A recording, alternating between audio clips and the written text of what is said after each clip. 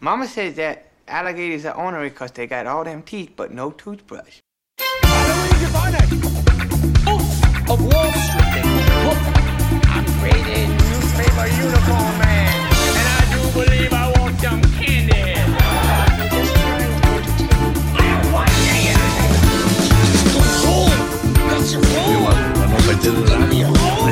I'm funny how? I mean funny like I'm a clown. Once again, things that could have been brought to my attention yesterday! Oh, mama, can this really be the end? To be stuck recording a podcast with Jeremy Schmidt again? Hello, and welcome to Little Marty, the only podcast on the internet dedicated to covering the works of Adam Sandler, Martin Scorsese, and Bob Dylan. My name is Eric Zanzinger. Eric Zanzinger. Right, and my name is Jeremy Isis. Thank you for joining us today on this Dylan-tastic episode of the show. Yeah, I gotta say, outside of the context of this show, you might not want to call yourself Jeremy Isis. Oh, is there something else called Isis that's not just the Bob Dylan song? Yeah, you might want to just Google the letters I-S twice. Eric, we're back at it again. Another Scorsese episode and Dylan episode. This is all feeling so familiar. Yeah, you know, we did what the heck's it called? What is the name of that freaking No Direction Home? Yes, I almost said No Country for Old Men. Yeah, which we also we recently did that covered. too. Yeah. Yeah, it's a slightly different purview into the whole Dylan thing. You know, it's not. These are two way different documentaries. I'll tell you that. Yeah, much different. I'll say I much prefer this one to No Direction Home. No Direction Home feels like it takes a very broad overview of Dylan's like early years and feels very traditional. And it came out a long time ago, so it is pretty traditional. This feels like a more modern like take on the documentary format, but also it's like from a whole period of Dylan's career we don't hear about a lot. Yeah, I really liked it. This was my first time seeing it. You've been telling me that I'll like this one, and I was definitely a fan. Yeah, I mean, Dylan and even like, you know, the Rolling Stones and the Beatles, you just can't do, you got to do documentaries like these, you know, you can't reach too high, you know, you gotta, because you're just not going to be able to cover everything in as much depth as is required. Whereas this is like having a whole movie just about this. Is perfect. I think so too. Yeah, because they could really get into the weeds with what was going on. It really is a documentary about 1 year, for the most part. Yeah, it's like 1975. I think it's just kind of one big long tour. I guess 2 years, 1976, 1975, 1976. That's perfect. I think you're absolutely right. I'd much rather see like a documentary about a tour or the making of one album than kind of a long thing about just someone's life where you get little nuggets, but not, you don't feel like you know the person when it's over. Yeah. I love an album documentary. There's what was the last one I watched was, I forget what it's called, but the making of Wildflowers, the Tom Petty album. Yeah, that's great. It's great. You get freaking, I think Rick Rubin was the producer on there. You get, people from the band. You watch the whole process. It's pretty cool. Yeah, it's, those are really fun. We're big music fans on this podcast?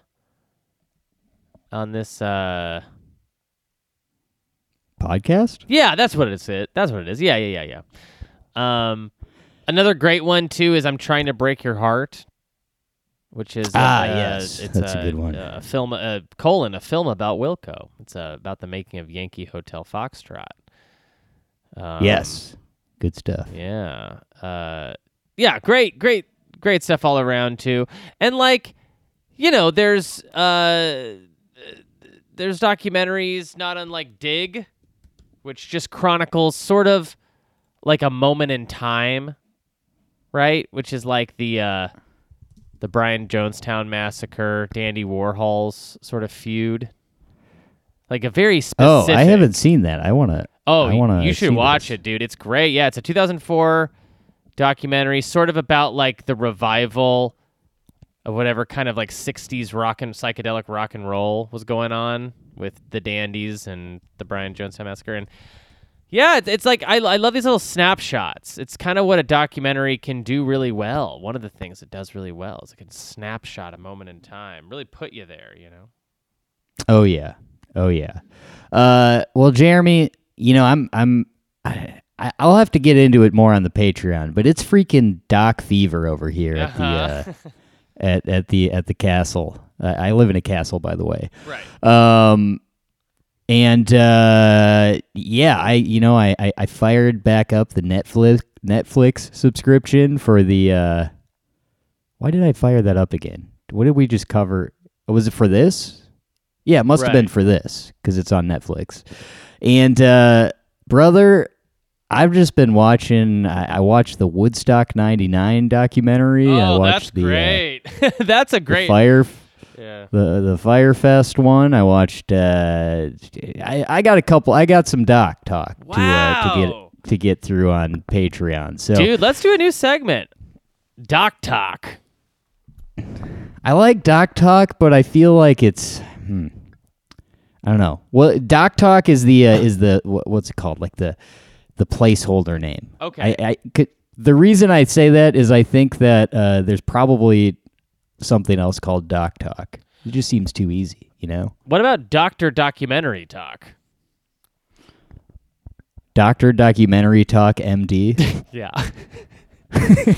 Yeah. It's got a nice ring to it. Yeah, it flows nice. Yeah, we'll do that over on the Patreon. Okay, great. But Patreon, we got a Patreon, and if you're listening to this, you're going to like our Patreon even better because we're doing stuff that the fans tell us to do. We're doing a whole month right now of Brendan Fraser movies. We do themed months. We've done whole series on we're finishing up the Coen brothers, and we did a bunch of Tales from the Crypt. It's ridiculous over there. I mean, it's really like honestly, Jeremy, it's too good. And I think we're gonna have to dial it back a little bit eventually here. We've been contacted by authorities with a cease and desist. They said it's too good over there. If you don't stop making it so good, we're gonna come and get you. Yeah. So we're gonna have to, but before it gets less good, which I don't know, I don't know that'll actually happen, but maybe it will. Go to patreon.com/Eric and Jeremy. It's a great time over there. You sign up. It's $5 for a month of new episodes, but you also get to go back instantly and listen to. I don't know. I'm just. I guess I'm just rounding up a little bit here, but 200 years worth of episodes. Mm-hmm. Yeah. It's so many episodes. It'll take you, I would say, 200 years to probably finish it all. So just know you'll never run out of content when you subscribe to Patreon.com/Eric and Jeremy. Yes. So anyway, Jeremy, we're talking the Rolling Thunder review. Which is can I? Yeah, it is. Can I say that's an excellent title? Rolling really Thunder good. Review. Just boom. And I love the just explanation of where the name came from. Right. Yeah. I love. It's very Bob Dylan, just sort of like a stream of consciousness idea, like, Yeah. There's thunder rolling. Let's call it that. It evokes such a great image of like, I don't know. I feel like Metallica had something similar with like Ride the Lightning, which is like the idea that like we're coming in on a storm, Yeah. Sort of AC/DC-esque as well. Oh, is that AC/DC? Ride the Lightning? No, I don't know. Oh. They just always AC/DC always has like, I feel like always has like lightning and electricity. Right. Themes. Right, yeah. Yeah, this is so when we do documentaries, well, hold on, let me even rewind a little bit before that. When we do any episode, what we usually do is we usually hit up Wikipedia for a nice synopsis. It keeps us like engaged in a flow that we're able to talk about these films in kind of easier, takes some of the pressure off. We watch the films, we have our takes, but we don't remember every single thing that happens when it happens. So it usually provides a good synopsis. Documentaries don't really have that. So we like to kind of let the conversation free flow a little bit. And Eric, I assume we're going to probably do something similar today. Is that right? Oh yeah. Okay, yeah. Oh yeah. So we might jump around a bunch, skip around a bunch. If we miss something that you really liked about the documentary, hit us up. We can always do like a little, a future episode, little like I don't know, like make good or whatever. If we miss something you really like, but yeah, we'll do our best to kind of cover it in a nice overview, but also talk about the parts that really mattered to us. Eric, I assume this is your first time seeing this? First time watching this documentary. I'm a lifelong Bob Dylan fan. I've recently gotten into, I would say, New Morning, and then also, man, what the hell is the name of the album with ISIS and Hurricane and One More Cup of Coffee and all that stuff. A lot of the songs in this. Desire. Desire, I played that over and over again this summer. I got really into it. Great album. Yeah, it's funny because you can, like with Dylan and with the Beatles, you can be a huge fan, and not even be aware of like stuff like this. Like I didn't really know anything about the Rolling Thunder Review. I didn't know what to expect from this documentary. I almost thought it was just going to be like a single like concert documentary. So that's pretty much what I was prepared for. It's way more than that, and it's very cool. And there's a lot of people in it that I also like. You get Joni Mitchell and all sorts of people. This was definitely a great watch. Jeremy, you have seen this movie, correct? I've seen it, and I own this movie. I own this one. Yeah, so nice. I like. There's a nice Criterion release of this film. Nabbed it a while back. You never know with Netflix; they just took off Arrested Development. They could take off anything they want at any point, even if it's their own produced content. So, always nice to have a backup. But I saw this. I remember it kind of blew me away when I first saw it. I think I was expecting something a little bit more like No Direction Home, but this is stylized in a way that I think is just like freaking, way more my cup of tea. Oh yeah. Yeah. I didn't know anything about this story, and I didn't know anything about this thing that had happened, and there's so many crazy nuances to it and so many surprises. But I guess we should maybe talk about, like, what do you want to start with? Like the film, or what is the Rolling Thunder Review?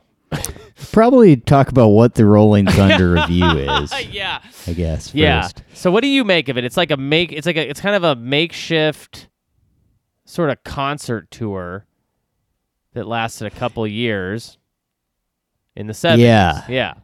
I guess it's, let's say Bob Dylan is the ringleader of this traveling circus. It's like a circus, and it's different mostly musical acts from that time, from that crew.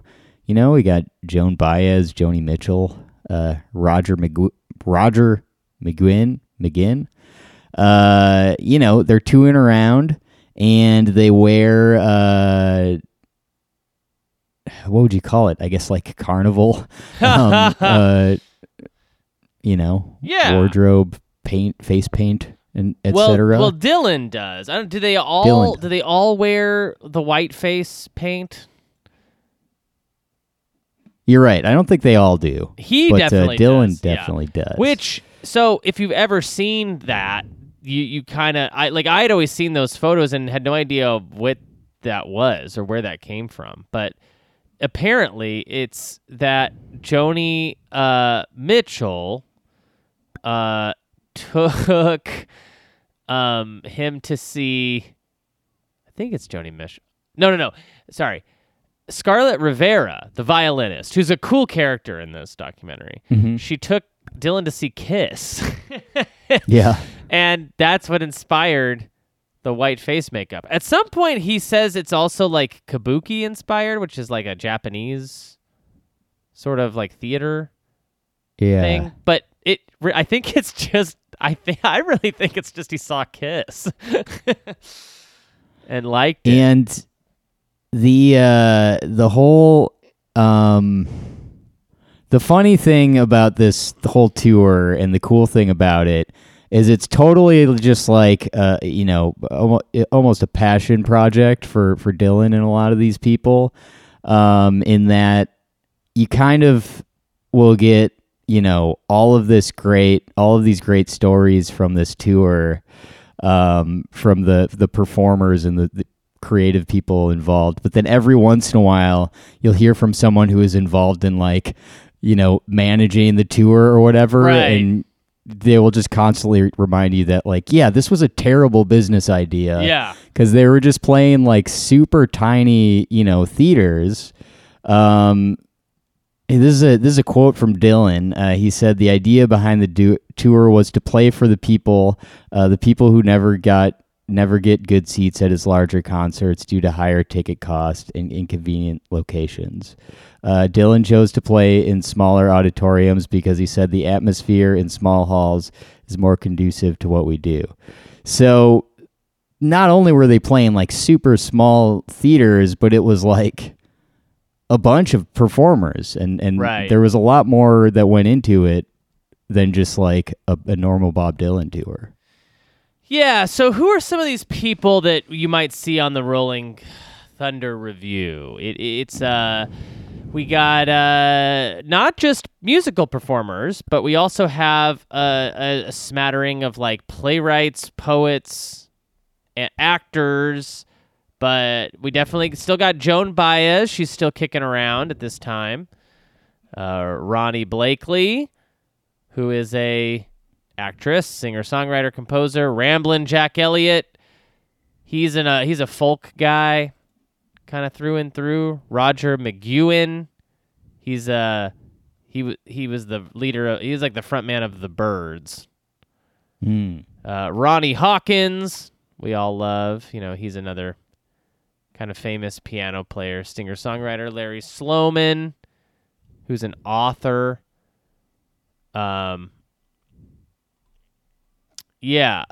Reuben Hurricane Carter makes an appearance in the documentary. He is the guy that Hurricane, the song, is about, the boxer. Yes. Scarlett Rivera. Yes. Allen Ginsberg is back. Mm-hmm. Mr. Ginsberg is back again. He's a poet.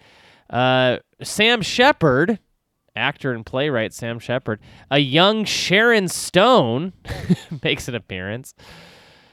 Yeah. She does? Sharon Where? Stone, yeah. Yeah. Sharon Stone as a 16-year-old kid goes on tour with Bob Dylan. That was Sharon Stone? That's Sharon Stone, yeah. Huh. Mm-hmm. From Casino, which is, I think, why Martin Scorsese gets this great exclusive interview with her, because they'd worked together before. You're right. Yeah. You're right. So that's sort of what the tour is. You can kind of get the vibe that it's like a traveling caravan of musicians, sort of.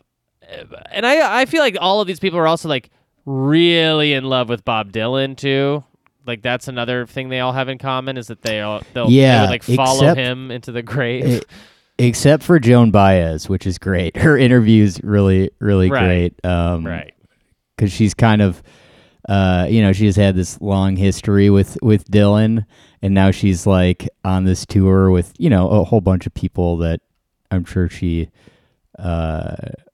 is like in the crowd that she, hung out in. But she you could tell, like, you could tell by the way she talks about like how big Dylan was at the time, and like how just totally out of control his fame got. Right. She's got like a very grounded view of him, which is interesting. That she tells this really great story about how she like dressed up like Bob, or was that her, or was that it was Joan Baez, right? She dressed up like Bob Dylan and went to like kind of craft services or something. She went and to like asked them to. Yeah. Like she went to a Like a party, party or or something. something? Yeah, Yeah. and she kind of making fun of him, I think. I mean, I would understand if at that point she just had it. Because she had been with Bob Dylan for so long, and look, I love Bob Dylan, but man, I the idea of being in his like company for an extended period of time does give me the willies. Like I feel like I just wouldn't, you know what I mean? Like he seems like a lone wolf, like the Right. kind of guy that I, probably not the most fun to be around all the time. Yeah, pretty much any like good rock singer or like Yeah. musician Yeah, maybe a is little like that. hard, but yeah. So the film Rolling Thunder Revue, a Bob Dylan story by Martin Scorsese, is the full title of it. It's a documentary that came out in 2019. It's about 2.5 hours long. It was distributed by Netflix. It's directed by Scorsese, produced by Jeff Rosen, and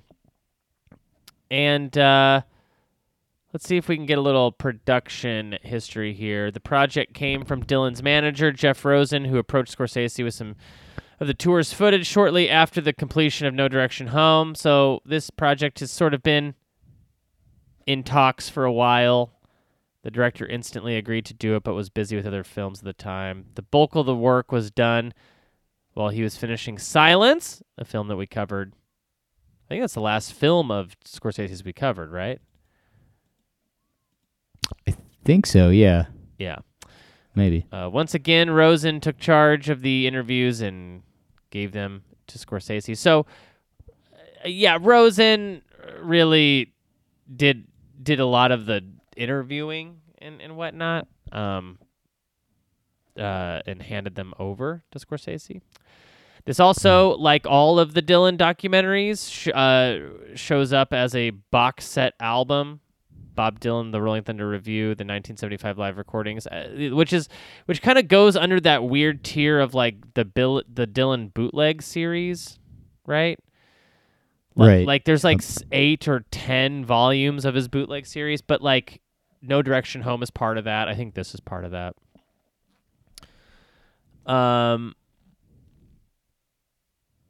Yeah, it has a really high aggregate like meta score. Not that we care too much, but like it was reviewed very well. Its critical response was received well. I don't think I don't think that I don't know if this film ever like screened in theaters. I don't know if I don't know, Yeah, I don't. Yeah, Not that I know of, but I didn't see it out there, and because this came out pretty close to the final Scorsese movie we'll talk about on our show, or like in our series of Little Marty. This came out pretty close to The Irishman. Same year, I believe. They both released. yeah. Yeah. It's also I didn't called realize this was that recent. Yeah, it just came out. They also call it a pseudo documentary. I suppose that's just because I don't know why that is. Why would it be called a pseudo documentary? It takes the form or style of a documentary film but does not portray real events. Rather, scripted and fictional elements are used to tell the story. Huh. Yeah, I don't really know what... It's composed of both fictional and non-fictional material. Is that just because, like, stories are crazy? I don't know. Like, people can't remember exactly what happened? That might be it. Yeah. I don't know. Yeah, so anything about the making of this that you wanted to talk about before we just get into, like, talking about? I mean, there's a few things of trivia in here. Let's see here.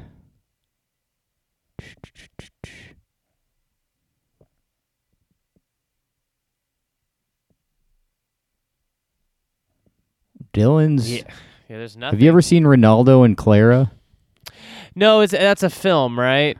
Yeah, it's apparently a bunch of outtakes from Bob Dylan's movie Ronaldo and Clara are in this film. Oh, right. It was filmed in conjunction with the tour. I kind of want to see that. Yeah, I know Bob Dylan has done like a few different film things before.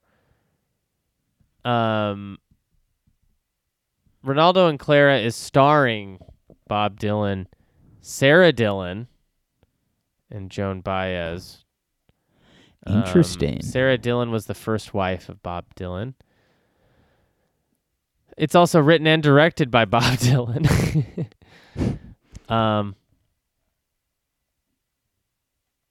Yeah. Yeah, I don't know. He also was in that Sam Peckinpah movie. Dylan was the Billy the Kid. Where he plays Billy the Kid.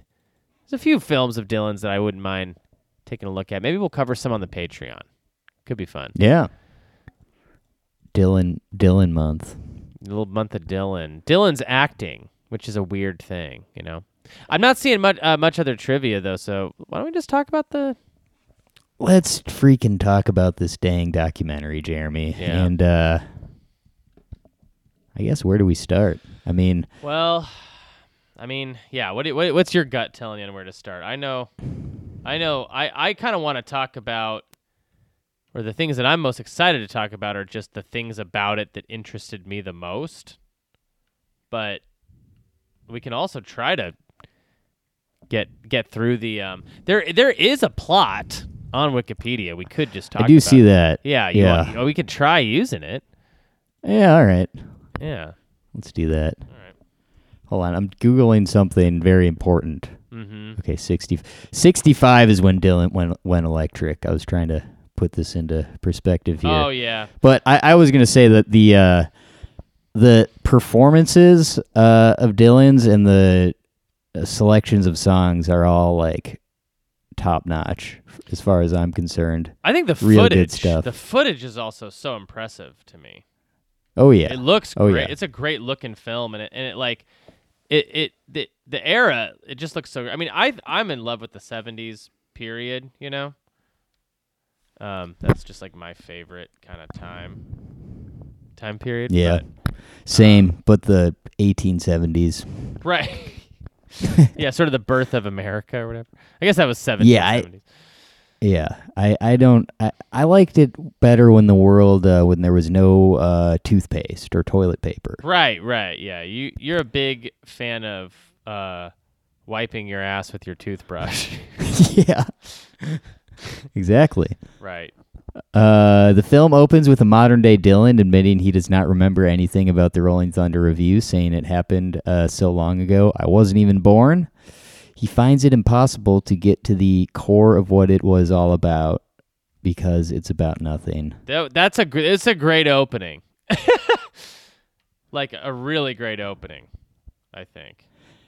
Yeah, it's kind of almost like a Burning Man kind of a thing where it's just like a thing that it's just like an event that happens and then it's gone. You know what I mean? Like it's right. creating this whole little like world. And I love that it's something that like they like depending on where they went, where the tour stops were, they would bring in people, like there's obviously the part when they're in, Ohio or something and Joni Mitchell's around and she goes to see the show and ends up joining Right. the tour for a while. It seems like it would have been one of those really cool tours to just like go to a couple of the shows. I'm looking at the tour dates because I was curious where they went, and it was mostly the Northeast and the Southeast, and they went to Texas, but it's mostly the East Coast, Mm-hmm. which is interesting to me that they didn't even go to like San Francisco. Yeah, right. Yeah. Although this tour feels like geared towards some sort of heartland vibe or something, True. Like it definitely has that thing of, oh, we're all from New York, but we're pretending to be from the South or something. Right. Yeah. So it kind of makes, there's like a bit of sense here in like why it would be like not your average town, towns like, cause like even in Dylan saying like, oh yeah, we wanted to kind of hit up venues that were more like, common people could afford tickets to or something. Mm-hmm. That feels like it was very geared toward lower income, kind of a lower class. Sure. Which is cool. And like I kind of think that's really punk rock and fun that they took a big financial hit, or that Dylan might have paid for some of this stuff out of pocket. It's like, Right. Because like, what does he care? At this point, he's like, I've done the big, huge, famous money-making machine thing. Why not? Yeah. As the bicentennial of the country fast approaches, and with the spirit of America particularly bleak after the country's unceremonious exit from Vietnam and the Watergate scandal, Bob Dylan decides to gather together a group of his friends from Greenwich Village coffee houses and go on an adventurous tour across New England and parts of Canada. Dubbed the Rolling Thunder Review, the tour is documented by European filmmaker Stefan von Dorp, who seeks to expose the hedonistic attitude of people surrounding Dylan and juxtapose it against the nihilistic mood of middle-class America. Yeah, Wow. and I think that this documentary does that really well. Like it's not that the documentary is particularly uplifting or anything. It's sort of a snapshot into the heartbeat of America at the time as well, and like the fame machine that Dylan, so tries in his career very unsuccessfully to avoid. Being famous, being treated as if he's famous, being around fame-hungry people. Like that's always not his vibe, but it always seems to be what he's kind of trapped in. Right. Along the way, Larry Ratso Sloman, a reporter sent by Rolling Stone to write about the tour, tries to ingratiate himself into Dylan's inner circle. A young Sharon Stone is put in charge of costumes after being taken to a show by her mother and becomes convinced the song Just Like a Woman was written for her. Dylan starts to wear whiteface makeup on stage after violinist Scarlett Rivera takes him to see a Kiss concert. Allen Ginsberg tries to refashion himself as a singer-songwriter as the Beat Poet movement starts falling out of popular relevance. Joan Baez attempts to rekindle her romance with Dylan by singing with him on stage and dressing up in his stage outfit. Dylan visits a Tuscarora reservation in New York and performs a rendition of the Ballad of Ira Hayes. Joni Mitchell joins the tour midway through and is inspired to write the song Coyote. This part's really cool too, watching them play Coyote, and she's Yeah. like telling them what the chord changes are and stuff. Dude, yes. That's one of my favorite songs. I didn't know that about Coyote. It was Yeah. written for this. Yeah, And she Coyote- plays that on the. She plays it in the Last Waltz. You know, That's right. Yeah, another definitely. Scorsese. Yeah, kind of Last Waltz too. Yeah, like I guess they would have just been. I mean, Last Waltz would have been happening sort of simultaneously with this. I guess you could Last say. Waltz. When the hell did that happen? 76. Yeah, November 76. Yeah, so very interesting.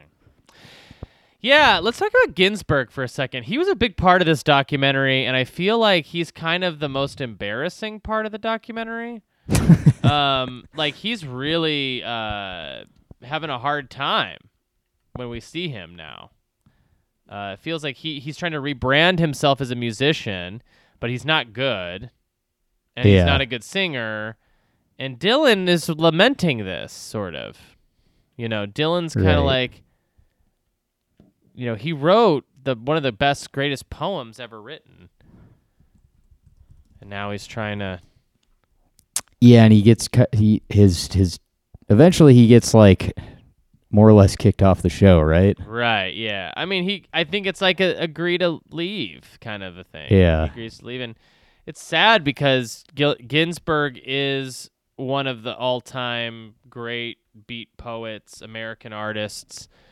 So it's a very kind of undignified way to see him sort of go out, which I think this is the last most memorable thing Ginsberg is even really a part of. Like, Ginsberg doesn't have really a career much going into the 80s and 90s.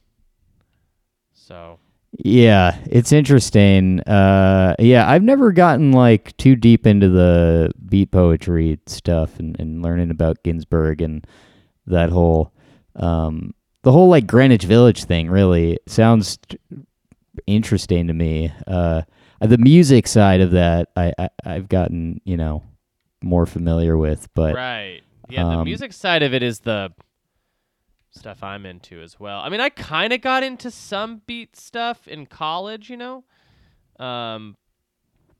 But yeah, I think the beat poetry stuff was very much like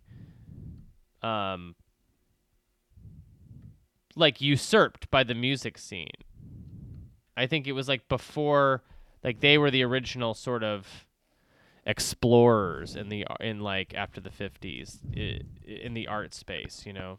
They were the first ones out there to sort of like get out and protest and all that stuff, and then the musicians came later, but the musicians just were so much, in my opinion, more powerful and socially relevant, and eventually, you know, like poetry today is such an interesting thing, right? Because like who even reads poems? Can you even be a poet anymore and survive? I mean, you can. I like hear about people like going to school for poetry and stuff, and I don't know. I mean, I don't know. Sometimes I'll like see people who are on Twitter who are like poets or something, and it'll say they're poets in their bios, and they have a big following. Yeah. So maybe maybe there is a whole like poetry. I mean, I think it's cool. It's like it's interesting. Even just unfortunately, like writing fiction, even or just like anything that's not like more visual. Is just I feel like has just become less popular. you Right. know? Yeah. Yeah, it's a shame. but it's on that. also Yeah. like it's cool when people do it because it's like the most poetry is like one of the most pure forms of writing you could do probably. Right. There's a poem, a Bob Dylan, I guess you could call it a poem, that I would encourage people to check out. It's called Last Thoughts on Woody Guthrie. Oh yeah. And it's this long poem, and there's a really good recording of it on one of those bootlegs, or he recites it, and it's like extremely good. Yeah. I don't know how else to describe it. It's just very good, and I definitely see. It is interesting how Dylan is probably like about as close as you can get to like bordering on being a poet, but still being a musician. You know what I mean? Just Sure, like these yeah. songs with like 8 verses and it just the way that his songs are constructed and just the way that he's able to not even like make things rhyme, but like piece words and syllables together, in certain ways. Right. Yeah, I guess you could call him a poet, but Yeah, I think for sure. I think he definitely counts. Also think he's written books of poems. he probably has. Yeah. I mean, it's like this super antiquated. Feels like the wrong word, but like it's primal or like it's like one of the very first arts or something. So there's something very beautiful about it. I agree. I hope all of our poets out there are making it though, making ends meet. Shout us out in the comments if you're a poet and you listen to the show. Yeah. Yeah. Yeah. Snap those fingers in the comments if you're if you're a poet. Right. During the tour, we also glimpsed Dylan's humanitarian side when he takes time to pay an unscheduled visit to record company executives to ensure rapid release of his new song Hurricane, the musician's contribution to efforts to exonerate Rubin Hurricane Carter, a celebrated boxer wrongfully convicted of murder. Documentary footage of the meeting is followed by a scene in which actor Michael Murphy, in his signature role as U.S. Representative Jack Tanner in the Robert Altman film Tanner 88, delivers a tall tale that credits the fictional Tanner with persuading President Jimmy Carter to intervene on the boxer's behalf. Despite his fictional interlude, as Rolling Thunder Review shows, the campaign by Dylan and others would eventually lead to the retrial and release of Rubin Carter. Yeah, this stuff's really cool. Right. Yeah. The whole backstory and obviously a really good performance we get to see of Hurricane. It's cool that they got Rubin Hurricane Carter to interview for this. It's great. Yeah. It's a really special part of the whole sequence, and it's like kind of you get this feeling that I don't really have too much faith in anymore. The world's just so different now, but like that like a song or a film could really change the world, that it could really make a difference.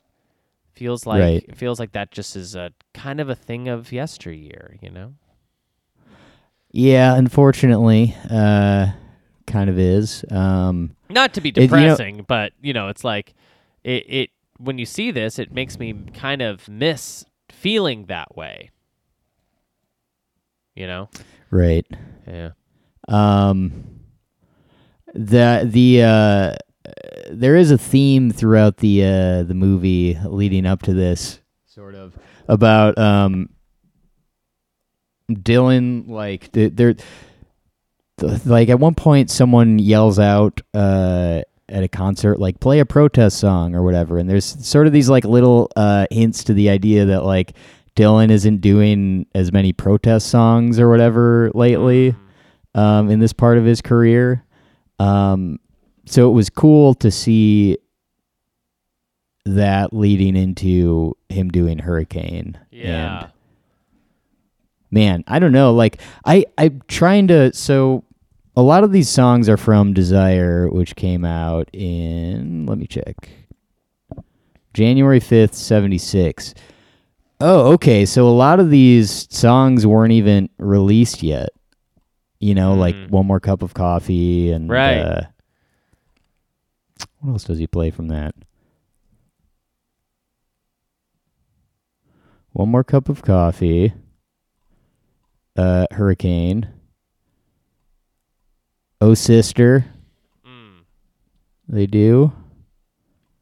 And maybe that's it. Well, But, is ISIS is part of it, right? ISIS, yeah, ISIS as well. Yeah. I didn't just bring that up for a hilarious joke, people.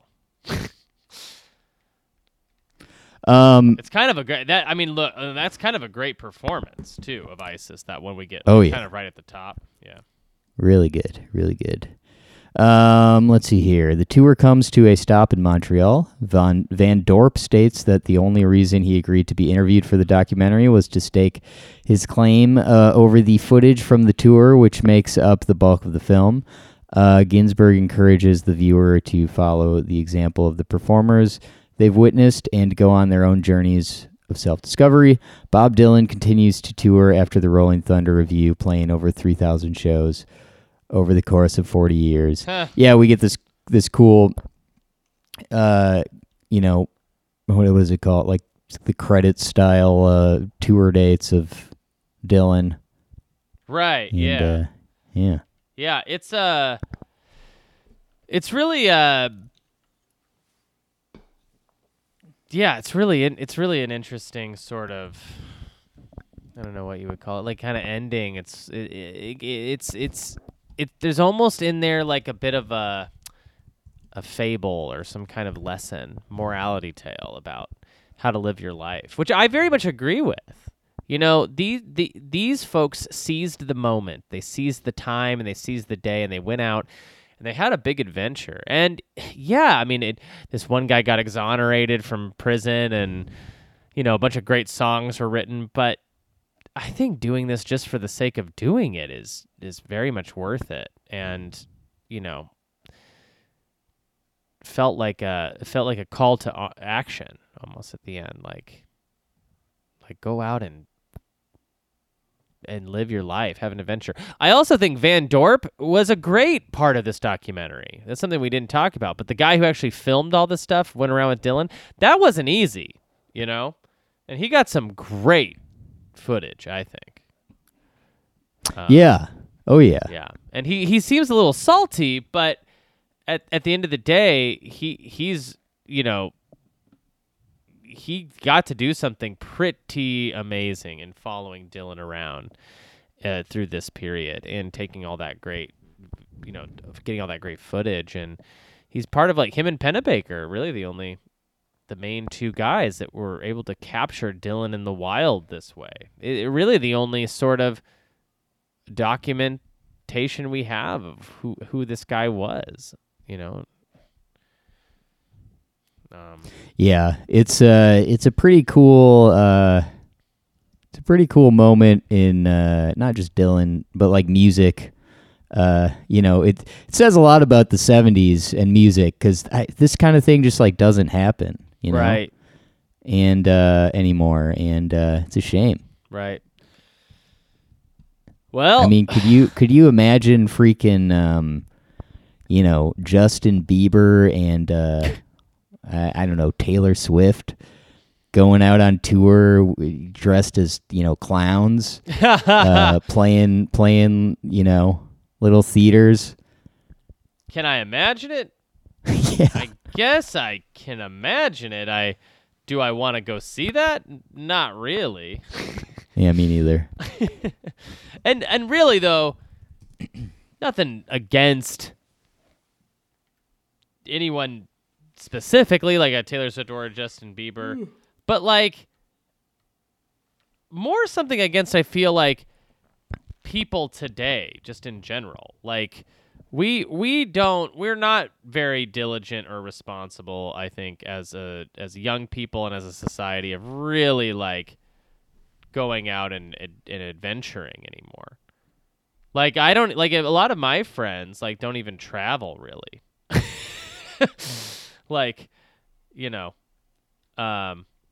so it's a thing that I think about a lot, as I'm in my mid-30s. I'm not quite a young lad anymore, but I am still very much interested in the same things that I was when I was younger, and I believe that I still have a lot of life left to devote to some of this stuff. So I guess what I'm trying to say, Eric, is I quit the podcast and I'm gonna just take a long road trip through the heartland. And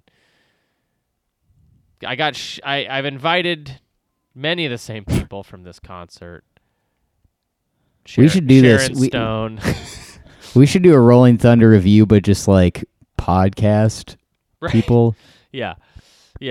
We'll get like the Doughboys. It's just a bunch of podcasters like on stage, Right. all podcasting at the same time. Right. Yeah. Simultaneously. Kind of annoying. Well, What? Jeremy, Oh. what do you think of this damn documentary?